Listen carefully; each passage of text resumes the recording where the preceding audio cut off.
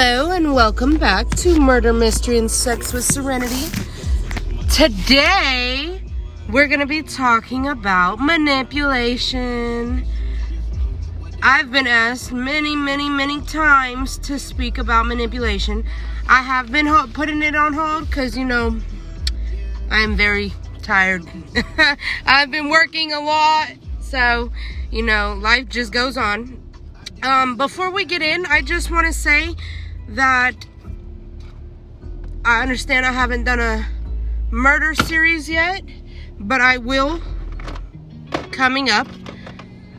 And I also want to say, hey, if y'all are having sex tonight, have some from me too, because, your bitch is not fucking nobody. Anyway, let's dive on in.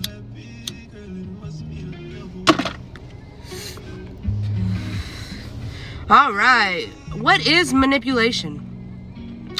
Obviously, it's the exercise of harmful influence over others, right? Some may ask, what is a manipulator? A manipulator seeks to create imbalance of power and takes advantage of a victim, aka another person, to get power, control, benefits, and or privileges at the expense of others, literally. Now, what is manipulation in relationships? Guys, I just want to say right now, if you're a manipulating girlfriend where you have to be in control and you gotta lie and you're just a manipulator completely, men, please leave her. There are so many women out there that are better. Okay, nobody's better than anybody, but I'm telling you right now, there are better bitches out there. Okay, I'm sorry, women. We don't call women bitches. Now, men, if you're a manipulator, bro, females, please leave him. Obviously, there are thousands and millions of other fish in the sea. Okay, now, emotional manipulation. Okay. This is the most common form of manipulation you see in a relationship, right? Now, I'm not going to sit here and say there aren't many other forms of manipulation, because there are.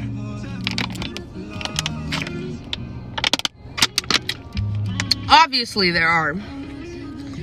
And there are men that just ain't shit, and women that just ain't shit either. You know what I mean?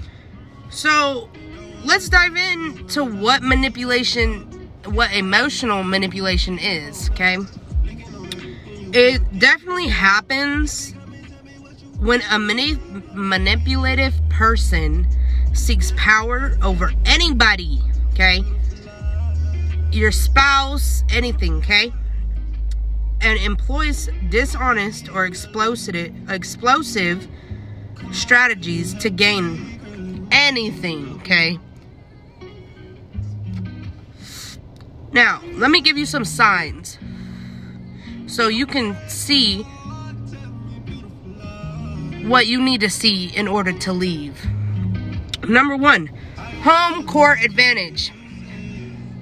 For those of you who don't know what home court advantage is, it's the type of manipulation that people use where they're like, oh, let's go to your favorite spot, okay, so they can basically imprint them and you'll never forget them, okay? That's what that is. And, or it could be, hey, you come over to me because I'm not coming over to you. Home court advantage, guys. Number two, twisting facts. Bro, I cannot stress this enough. If you're with somebody who twists the truth, please leave. Okay? It's better for you and your mental. Number 3, Victimization.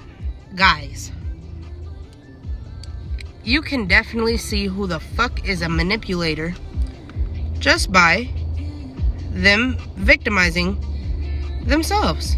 They're a victim. They're always a victim. They're always right. They always are fucking, people are always after them, whatever. They're always a victim, right? Wrong. You're not, but hey, that's not my place. 4, this is the biggest sign that you're dealing with a grade A manipulator. They downplay your problems just to upplay their own. Let me say it again. They downplay your problems to upplay their own. First of all, why the fuck are you trying to one-up me on what the fuck I got going on? I get it. Everybody in the world has other problems. But if I tell you my fucking issue, guess what? That's my fucking issue. I don't give a fuck about your issue until I ask you what the fuck your issue is. Right? That's how y'all need to be looking at it. 2, do not fucking let anybody cut you off just to bring up their problems. If you tell them your dog died and they hit you with, well, my grandma just died. Well, damn. I am so sorry about your granny, but my baby died. Right? That's how you need to look at it. And ladies and gentlemen, if you are dealing with a manipulative person, it is not worth your fucking mental to continue dealing with them. Please leave.